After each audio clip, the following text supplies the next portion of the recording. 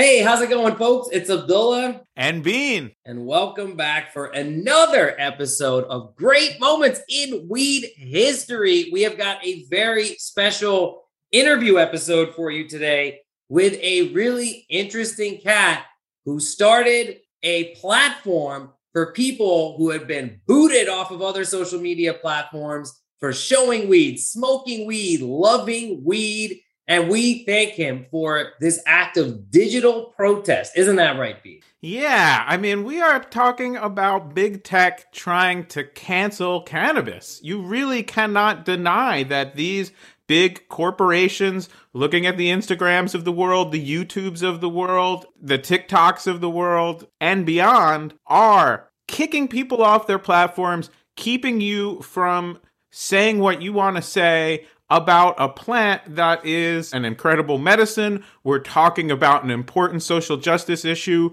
We're talking about a culture that millions of people in the United States and hundreds of millions of people around the world identify with, and yet we're being silenced every single day. And, I don't hear a lot of people talking about it. Yeah, absolutely. Like it or not, social media platforms have incredible reach and influence on people all over the world. It is truly the way in which we all remain connected today. And while many companies reserve the right to control the type of content that they want to display or allow, in this situation, what we're seeing is an erasure of an entire segment of the world's population, because these platforms do allow the sales and advertising of alcohol, of diet pills, of supplements, of all kinds of questionable products. And yet a product that is legal in many places at some level in the United States, a product that has never killed a single person. And as you said, a product that happens to be a medicine for very, very ill people of all ages and all sorts, suffering from all types of ailments, is completely banned. We experience this ourselves, of course, as a cannabis podcast, as cannabis people, because when you smoke or when you show cannabis, or apparently even when you talk about its ancient history, you will be barred from spreading the word. You will be throttled. You are not allowed to advertise on Instagram, on Facebook, on YouTube. So, of course, this leaves a lot of people out in the cold, right? And by the way, while we're on that topic, right, being independent and throttled and, being cast aside by the major media platforms of the world, we rely on you, our listener, to keep us going, to keep gas in our tank. And that's why we want to thank everybody who supports us on Patreon. We really, really appreciate you supporting our work, our independent journalism, and our exploration of our favorite plant. And if you do not support us, it's all good. We love you anyway. But please consider it. Check us out at greatmomentsinweedhistory.com, and you can go and see all the dope bonuses you can get by just throwing a couple bucks our way each month. You'll get a bunch of content. We'll get to make our show the way we like it and the way you like it. So please consider it. Also, you kind of slipped in this episode's unique weed pun, and I don't know if you even know it. I don't think I got it. What did I say? Oh, we got to keep gas in our tanks. Yes, it's true. And gas, of course, being the preferred terpene profile of Great Moments in Weed History. Yeah, and we're both First Amendment people. We've both been involved in all kinds of media and free speech issues that people want to suppress. But I gotta say, it definitely sticks in my craw that if it was up to big tech, if it was up to these platforms, you would only know 420 as Hitler's birthday. Because apparently talking about Nazi stuff is perfectly fine and gets not just put out into the world, but often pushed by these algorithms. And yet we want to talk about 420 as the high holiday of weed. We want to put out our episode coming up soon about the actual history of the Waldos who created it. We want to do our Weedathon also coming up. That's going to help us get to 420 Patreon subscribers by 420. And we've got to get through all of these barriers. And as you said, our only way to do that is with our people, our Great Moments in Weed History family. Go to greatmomentsinweedhistory.com. You could put 5 on it. You could put a little more on it and get a signed copy of my book, How to Smoke Pot Properly. And you can do us the huge favor. Next time you're out there getting blazed with your friends, tell them about this show. Yes, absolutely. And so our guest for today is Aaron Richard, the co-founder and creative director of WeedTube. That's right. It is exactly what it sounds like. This is the first of its kind and largest social media platform for cannabis. So following the YouTube cannabis marketing purge in March of 2018, when a lot of people probably remember getting booted from the platform, Aaron's YouTube account was deleted with 190,000 subscribers. So instead of just taking that hit, he teamed up with a like-minded community of influential content creators to launch WeedTube as a safe house for cannabis enthusiasts. Man, what a great thing. And we had a fantastic conversation with him about all the issues of cannabis erasure on social media and on digital platforms. All righty. This is a really fun one. I'm excited for it. I've got the second half of a fat OG joint here with a wood tip, which I just got a bunch of recently and I'm really, really loving. About to smoke. Bean, how about yourself? That's a wood tip from our sponsors. Just the tip. Don't smoke a whole joint made of wood. Just the tip. I like it. I like it. Oh my God. The universe, the Great Moments in Weed History cinematic universe of imaginary sponsors just gets bigger and bigger. Shout out Vlad's Blintzes, the Action Comics 1 of this endeavor. Yeah, you know, we've tried some of the other big sponsors that you hear about on podcasts, like Online Therapy, and they said, well, we did our research, and it turns out people who smoke weed don't need therapy as much, so that wasn't a good fit.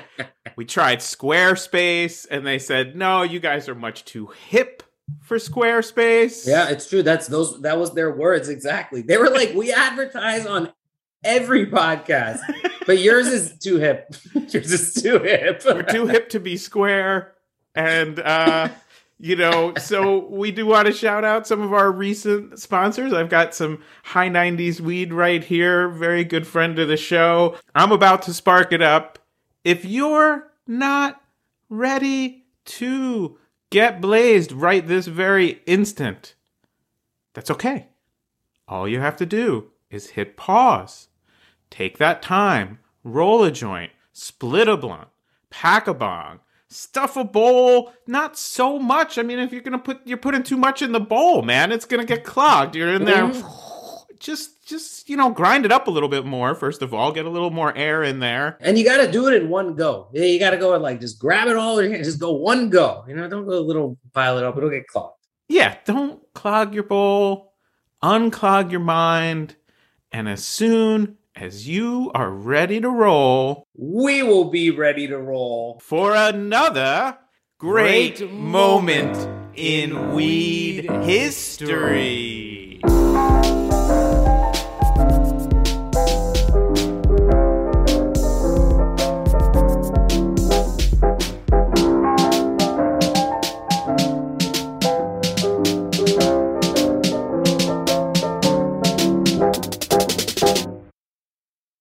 All right, we are here with Aaron, the co-founder and chief person in charge at WeedTube. When was the first time that young Aaron crossed paths with our favorite plant? Oh, wow. Classic high school story. My cousin and her girlfriend were like 6 or 7 years older than me. They had their own apartment. She was like my only gay family member and I was gay. So I was like, we're going to hang out a lot. The two of them like to smoke weed like all the time. And for a very long time, I was too afraid to do it. Like came from the whole Christian family household that like weed is synonymous with meth. So it took me a long time to get there. But I remember being like 16 and smoking my first bowl with them, not knowing at all how to use it. And then proceeding to laugh at a commercial about llama farms for like 30 minutes after watching it just one time. Hold on to your hats and buckle your seatbelts because this Sunday, we proudly present a llama petting zoo. That's right, you heard me. Llamas. 14 high-octane llamas with one thing on their minds: destruction. Did you buy a llama? No, but listen, llama farming is lucrative, according to this commercial back in 2006. So we're about to laugh at that for the next 30 minutes. I'm quite tickled. What are you smoking out of? What strain are you smoking? What's the set and setting? Ooh, gosh. If there were details as to what it was or anything like that, they slipped past me because it just, to me, was a bowl of drugs that I was lighting on fire and inhaling into my body. Did you do corners? I bet you didn't do corners that first time. No, I do actually remember roasting the whole bowl and getting yelled at for them and being like, we gave you greens. And I was like, I don't even know what that means. Well, I want to say a quick shout out to all the cool cousins out there. I feel like I've been cool cousined from above as a younger person and lived long enough to cool cousin down a little bit. I want to say shout out to Danny. And you got any cool cousins? Who, me or Aaron? Well, we know Aaron has some cool cousins. I do. Her name is Andrea. Shouts out Andrea, you're dope. Yeah, and so, it was my older brother who smoked me out, although I think I found it on my own. And then, of course, there were some younger cousins, one of whom I did a disservice to by getting him stoned and then leaving him with our moms at Thanksgiving. It was not cool to do. He doesn't smoke weed to this day. That's terrible. You set him up wrong, friend. I did. You gotta learn somehow. He could be a successful llama farmer right now. If I had correctly green pilled him. Yeah. He's a lobbyist for alcohol, tobacco, and fire. You really fucked him up. No. He's not. This is literally all your fault, Abdullah. He's a triple threat. So aside for an appreciation for the life of llama farming and a cautionary tale of not roasting the whole bowl, what did you take away from this experience? Weed is good. And in high school, it was pretty infrequent. I would say less than a handful of times. It was a little later in life when we got really joined together. When was that, and what was the catalyst to that change?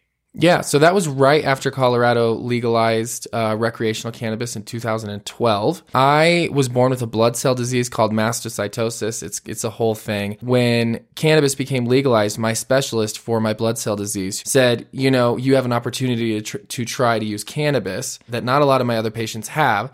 We should give this a try. So he got me a prescription from another doctor in Colorado. I took to it a lot more happily than I think the specialist was intending, and just really became a stoner, did the whole thing, bought every rig, bought the gas masks, did everything, tried everything.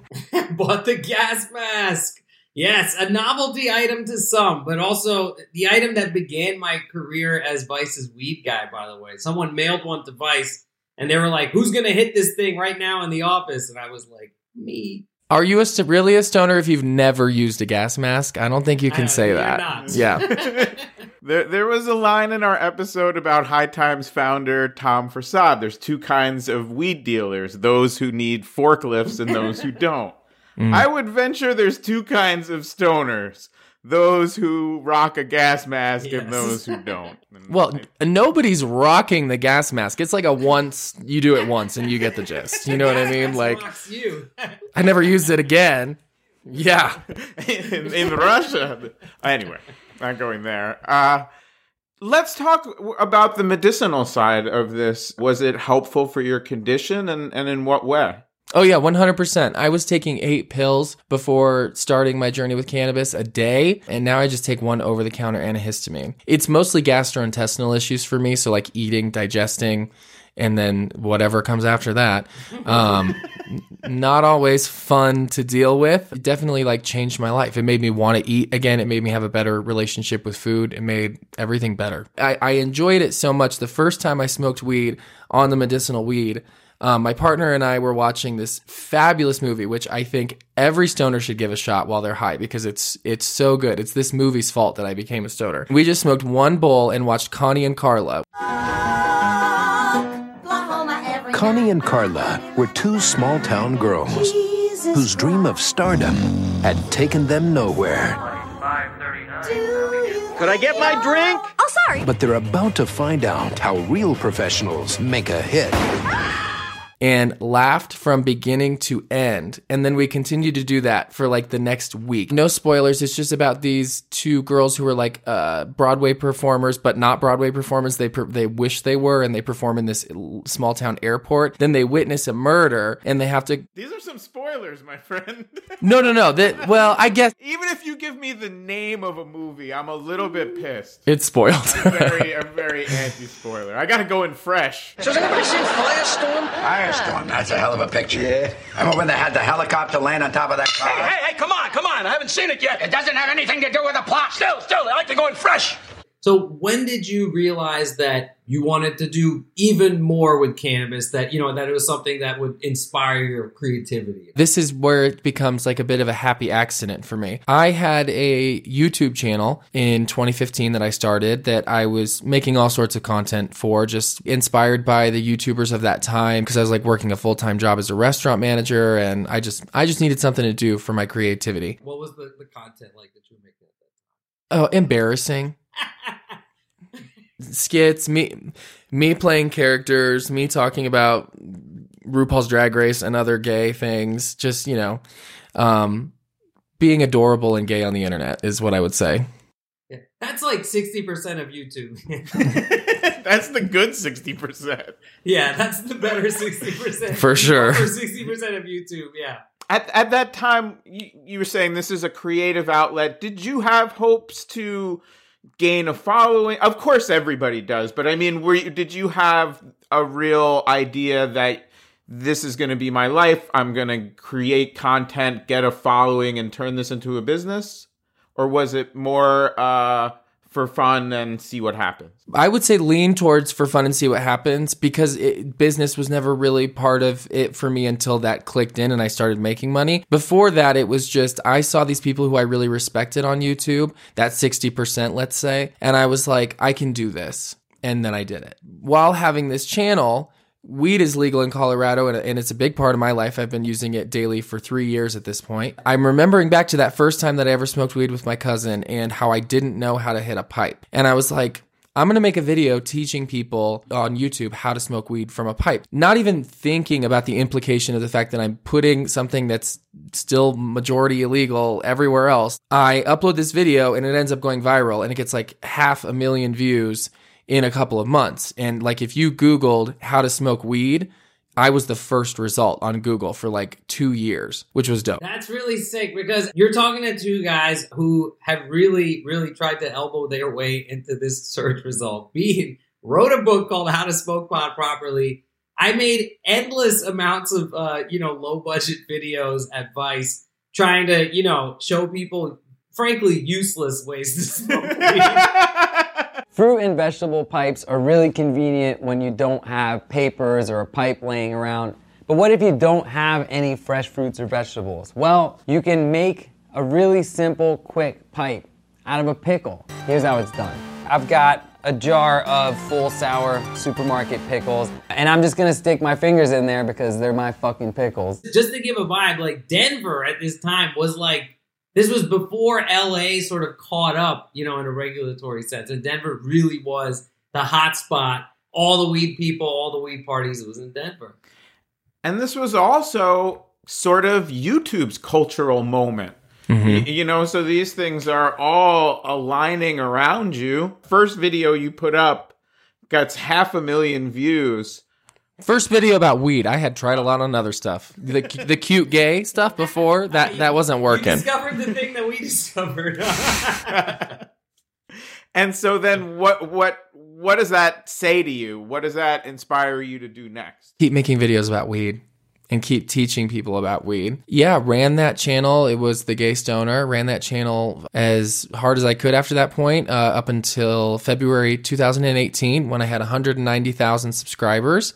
And YouTube deleted my channel. Motherfuckers. Okay, so you're describing something that we've come up against and that everybody in cannabis world has come up against. So let me paint this picture for the uninitiated. Basically, every major social media platform, right? And I'll include YouTube, Instagram, Facebook, are extremely anti-cannabis. Explicitly, they will allow Russian hackers to put fake news stories, purported as real news all over Facebook and turn your grandma into a Capitol rioter, right?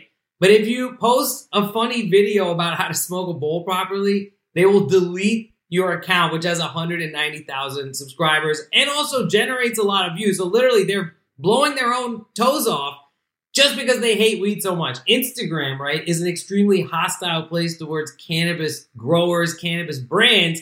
So very often, if you're on weed Instagram, you will see somebody with a line in their profile that says deleted at 60K, deleted at 100K, because it is literally like a game of whack-a-mole. And they also will throttle and shadow ban you so that you can't be easily tagged or searched, right?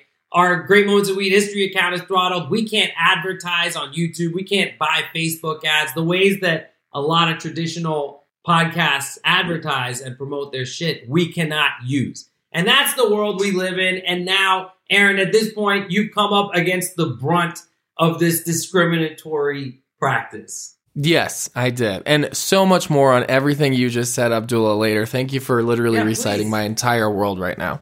How did you find this out as well? That I was deleted, or that Instagram is the devil? How did you find out that you were deleted? And subsequently the other thing. I knew at least, a lot of the other popular creators in the cannabis world or the weed tube world, and we were all kind of connected with each other. Once they started getting deleted, I knew it was coming for me. I found out, honestly, I think just a bunch of followers being like, your channel's gone. And then I logged in and it was gone. What did that feel like in that moment? At the moment that it happened to me, I was in a different mind space. Because a couple weeks before, when my friend Tim Stoned Alone was deleted, he was the first one of us to all get deleted. A bunch of us banded together. Basically, we were like, they're going to come for us. They're going to delete us all. They've made it pretty obvious. We need a place to go for our followers to watch our content that we've worked really hard on. So we're going to start our own platform, and we're going to call it WeedTube. We raised $15,000 in 3 days from our followers to buy the first servers for the website, and propped up this WordPress sort of website where people could come and subscribe and log in and everything, but was like using Vimeo video player, and it wasn't our own, but we propped up a website at least. By the time I was deleted, the website had launched, so I was kind of like, yeah, delete me, fuck you. As opposed to if we hadn't been doing that, I probably would have been like super devastated and was devastated down the line. But in that moment, I was like, fuck yeah, fuck you, YouTube, delete me. So you preempted the deletion. That's pretty wild. WeedTube was already in the works. You had anticipated that this fuck shit was going to happen. Yeah, so they started doing let's say week 1, they're throwing out strikes on channels left and right. Week 1, we're like, this looks bad. We might want to do something about that. Week 2, my friend Tim gets deleted. We go public. We need the money. We're going to start WeedTube. Week 3, we're building WeedTube. It's getting done. Week 4, I get deleted and WeedTube launches. And who are some of the other YouTubers who were involved in that, just to give them their due? Shout outs. Yeah. So Magdizzle420 was one of our original co-founders with me as well. She's part of the YouTube duo known as Two Girls, One Bong. They've gone viral a ton of times and make incredible content. They currently have their own podcast on WeedTube. It's great. Everybody listen. I can name like everybody who was deleted. Tim Stone Alone obviously was also one of the original partners. My Stoner Life was one of the original partners. He had been deleted as well. And then we were lucky enough to have creators come on right away when they were deleted, like Silenced Hippie Sasha. Loaded Up Entertainment came over after their channel was deleted. Just tons of amazing creators that were just ripped off of YouTube. Was YouTube something that you were previously able to monetize? When I first started my channel let's say in 2015, when I uploaded that video that went viral, I had a full-time job for like 6 months after that, and then things started going really well, and I started making more money from doing brand deals and stuff like that, to where I was able to leave that job. And then I drove for Lyft for a while to make extra money, and then like let's say 3 to 5 more months after that, I was making enough to support myself. In the last year of my channel, when it was over 100,000 subscribers, I was making more money than I had ever made in my life and ever dreamed of making. Wow, that's crazy. So you had achieved the dream of so many in your generation, which is like literally doing fun shit, right? Shit that you love to do, creating something, making something, and without any conduit, no agents, no channel, no network, none of that shit. You are making a living. You're making the stuff you want to make. I mean, that's a lot you had achieved. It must have been a real kick in the balls to have that taken away. Yeah, I mean, I didn't make $1 million or anything like that. When I'm saying I made more than I had my whole life, I grew up super poor. So that's, like... Yeah, but making a living is making a living, It's like you don't have to be a millionaire to like, yeah. I had enough money to pay all my bills, and I had money left in my bank account, which was just wild to me.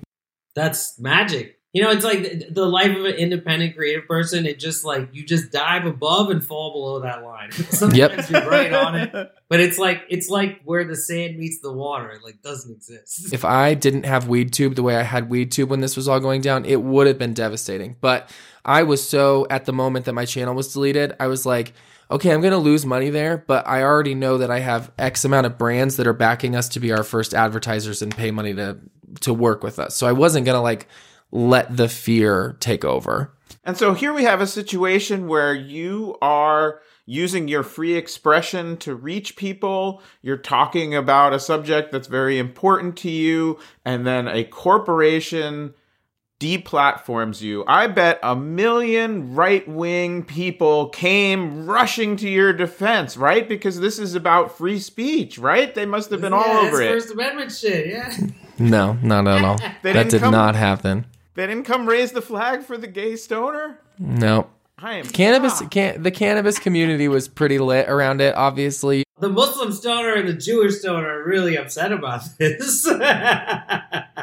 Okay, so at this point, you may have lost this YouTube channel, but you have launched WeedTube, and now there's a place for deleted stoners to go. So tell us what the ramp up was like for this new venture. Oh, just so fast, because we had to get it done in a month. Where it really got crazy was we launched in March of 2018, and then in November of 2018, we started making plans to build our own platform so that we weren't just hosting videos from Vimeo, but that we actually owned the videos so no one would have to be worried about being deleted again. That's kind of where the real ramp up started, with engaging development firms and building our whole own platform and everything like that. That was wild. It was, I learned more in those 2 years after starting WeedTube than I've ever learned in my entire life, because I didn't know anything that I needed to know to run a company like that, and I had to learn every lesson the hard way. When you start a business with all of your friends and everybody works together, it's different, you know what I mean? Whenever we'd hire employees and stuff, it would just be like we were all best friends at work, which is, I think I had to learn the lesson of, it can be that 60% of the time. You know what I mean? Did you have an office? Was this a physical space, or was it always a remote situation? In the beginning, I lived out of, I rented a large home where everybody had an office in it, and I lived out of it as well. So there was about 1.5 years when we were all working together in the same place, and then we went full virtual. Oh, wow. Okay, so this sounds like a heady time. You guys are starting a weed video sharing platform, and you've got a house, a startup situation. So describe the vibe. What's going on in the house? What are the parties like? What's the work day like?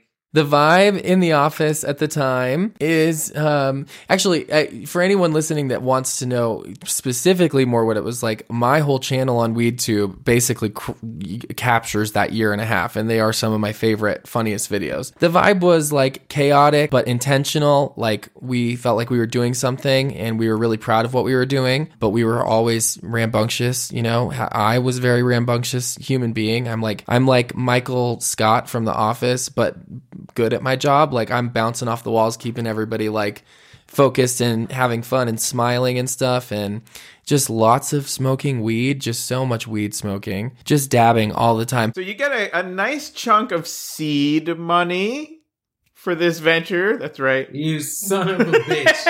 It's new. I checked. I cross-referenced it. That's a new one. That's a new one. And that obviously, you know, will get you so far, and you've got your friends together, and you got what sounds like a weed hype house going, and there's like a lot of enthusiasm, and also you have that great feeling of giving the middle finger to the man who is fucking you over and fighting for not just this plant, but for free speech. So all of that, of course, will only get you so far. You are trying to start a business. It's a very difficult thing. When did you reach like a break-even point? When did you reach a point where you realized, hey, this is starting to work on its own terms? Break-even financially? I'll let you know. I'll definitely let you know. Same with our podcast. Yeah. I'll definitely let you know. WeedTube makes money, but it's very expensive to run a video player website. Some would argue that the value is not in the advertising dollars, but the value is in the fact that we have like the largest audience of cannabis-specific content viewers in the world. We have had like 6 million unique users on the website, so that's amazing. That's pretty fantastic. Are you on YouTube's radar? Well, that's an interesting one. Everyone that got their channels deleted after all this time has finally, some of them as recently as the end of last year, have all gotten their channels back, except for me. Oh, they're Lorne Michaelsing you. I love it. I love it. Please ostracize me because you know, just do it. It's gonna make you look so bad in the long run. I live. And so paint the picture for us when inevitably they want to buy you. I don't think it'll be YouTube. If someone wanted to buy WeedTube, it would be someone who owned a lot of brands that sell cannabis-adjacent products and wanted to learn more about a community of people and what their interests are. Who are these constituents? Who are the 6 million people? What do you know about them? And like, you know, are these like people's moms who are like curious about cannabis? Is it just like your consummate stoner? What kind of people are they, and what are they showing up for? They love Mexican food as a majority. They love tacos. They often search for tacos on the internet. You're talking about the 100% of people. Like, I don't know. It's like, what sick fuck does that? No, like he's tacos? Giving us this deep algorithm shit. I'm giving you algorithm this shit. Is a data play. No. Like, okay, if we have if there's 5 dispensaries within 1.5 miles and you open a taco spot where taco density is less than all that fancy math shit, then this is how you prosper. I get it, man. I'm fucking in. All right. At least somebody gets it. When we print off a data report of what people on WeedTube, like the different characteristics about them, and there's a lot, it's just point number 1 is that the overwhelming majority of all of them love Mexican food. That's the most through line of them all. We have a good mixture of different age groups of people. I think it's a little bit heavy on millennial, but we do have a majority following of female users, which is different than a lot of other cannabis platforms and things like that out there in viewerships. So I love that. And I do think this is improving, but in cannabis culture, there's definitely gender disparity and just sort of whack outdatedness. You know what I mean?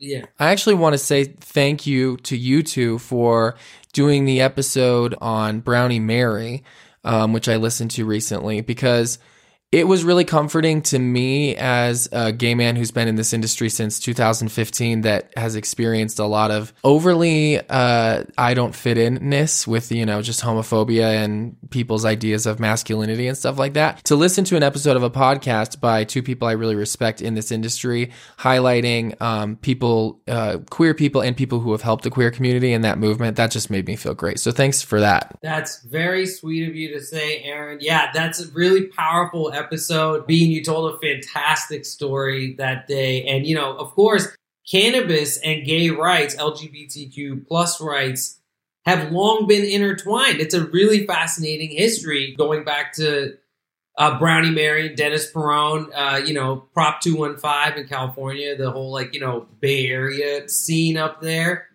Absolutely. And if I could just tack on to this a little bit, this is when you were talking about Instagram earlier and the issues on Instagram, this is actually a much bigger issue than people realize, because Instagram is deleting and censoring a lot of cannabis content creators and businesses, but they're also letting a lot of them thrive. And there's no consistency across the whole thing. And we actually have a petition out right now through WeedTube, which is the legal cannabis industry is demanding that they do better regulation and policies for cannabis content, which we're trying to get to 1 million signatures, so everybody should sign it. But the importance of this is when you're talking about the gay community's connection to cannabis legalization, and we're also talking about the Black community's unfair literal imprisonment of people for nonviolent cannabis charges.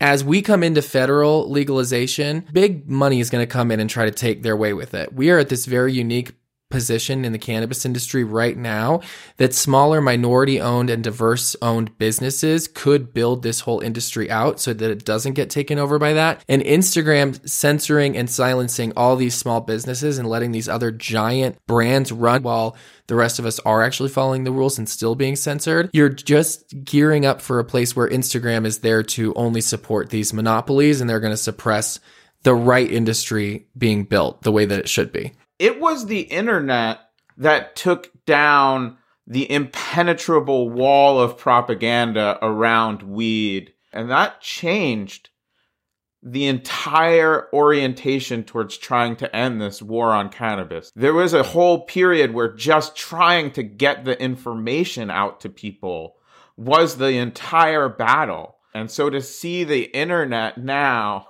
anything goes if you're a Nazi, I guess. You know what I mean? Like, I know, can't. That's the dumbest fucking, yeah. The distinction of what's dangerous and what's not is so ludicrous. And that's the thing, is that we're in a position now where the people who are in charge of the technology are going to allow cannabis content and conversations around it, but they're going to decide who gets to. And who do you think they're going to pick but the people with the most money? The way that the legal market is set up is so that people with the monetary backing can totally get licenses, stack licenses, right?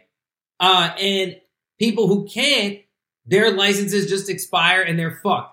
I mean, obviously, like, where do you think the, racial breakup of this falls? I mean, obviously, it's like there's a lot of minorities getting, previous cannabis entrepreneurs who ran Prop 215 dispensaries forever, basically getting fucked. And then in this new world, like, because they've been selling cannabis, maybe they continue to sell cannabis, but now they're criminals for doing so.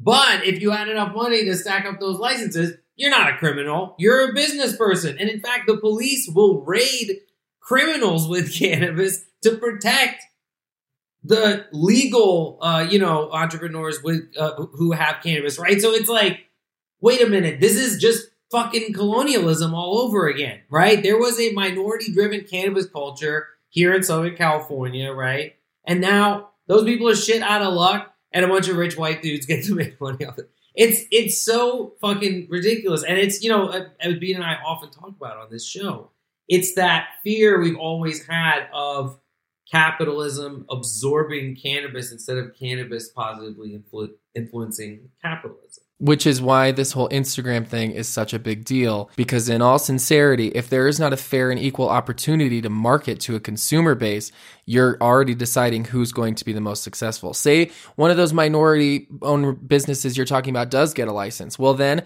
they want to go market. What's 80% of the market share for marketing? Social media. Well, they can't get their ads on there, but the big brand box dispensary down the street, for some reason, is allowed to even post on their account. Very interesting. You're green pilling us. Yeah, good. No, I was gonna say, do you want to just be the third guy on this show? Absolutely. We're vibing. There's a definite. You're truly one of us, and by one of us, I mean one of the two of us here. You fit right in. What's some of your favorite content that people can find on WeedTube? I host this wonderful program called Stoner Thoughts, where I get super, super baked and talk about aliens and conspiracy theories. And honestly, it is some of the bombest shit that not enough people listen to. It was actually very popular back in the day on YouTube when I had my channel. And when they all got deleted, I made some newer versions on WeedTube. So I highly recommend people check that out to get a better understanding of what else you should check out. The homepage is updated daily and catered to bring new people on and get them excited about the content. So you will always find some good stuff to watch on the homepage, and just go from there and just lose yourself for a couple hour sesh and just subscribe to people, comment on their stuff, let them know that what they're creating is awesome and valid, and hype them up and stuff like that. There's this video where Laganja Estranja, world famous drag queen. Yep. Love her. Where she and Joya, the Joya Ride from Two Girls, One Bong, touch animals stoned in a box. What's in the box challenge? And that video is like the first video I show anyone of WeedTube while we're stoned, because it's guaranteed to make them laugh. It's too good. And I just want to kind of, from our perspective, really how much we appreciate what you've done for the community, and we recognize that same struggle. Abdullah and I have worked for these big brands, for Vice, for High Times, creating content when there was not a lot of content otherwise. And trying to do it authentically, because a lot of people don't realize it's very, so much of the cannabis content that comes out is made by people who are not truly passionate about cannabis. They just see that it's trending and want to cash in on it. And it has to come from a place of authenticity. We are all served the plant, man. That's not too woo-woo for me. Yeah. You know what I mean? Yeah. And this, is very clearly where we landed. Someplace that we can say exactly what we want to say, tell the stories, as you mentioned, like Brownie Mary, go into big corporate cannabis content, blah, blah, blah, and start talking about, they don't want to hear that shit. Mm-mm. You know what I mean? But people who care about this plant do. And I just think it's telling that, like, we're right. It's an incredibly medicinal plant. Nobody should be going to jail. It's not like we're saying some crazy, outlandish, let's, say the most controversial thing you can come up with to shock people into paying attention to you. We're just saying, like, this is a beautiful plant, and we're the ones pushed out of the conversation. If you are a person out there listening to this and you're like, fuck, I can't make cannabis content. It keeps getting taken down. It keeps getting throttled and choked and slapped around. You can go to WeedTube. Go check out WeedTube. Make a piece of content on that platform and see how you like it. You will not get shut down. I'm looking for the next weed superstar right now. Well, thank you so much for hanging out with us, Aaron. We're really stoked on what you're doing, building community around cannabis that is free and open. We're all about it. Go check out WeedTube. Thanks so much for hanging out for this episode of Great Moments of Weed History. I was just going to say thank you, Abdullah and Bean. You guys are amazing. Keep up the great work that you guys are also doing for the community. Thank you. Appreciate you, man. We'll see you next time.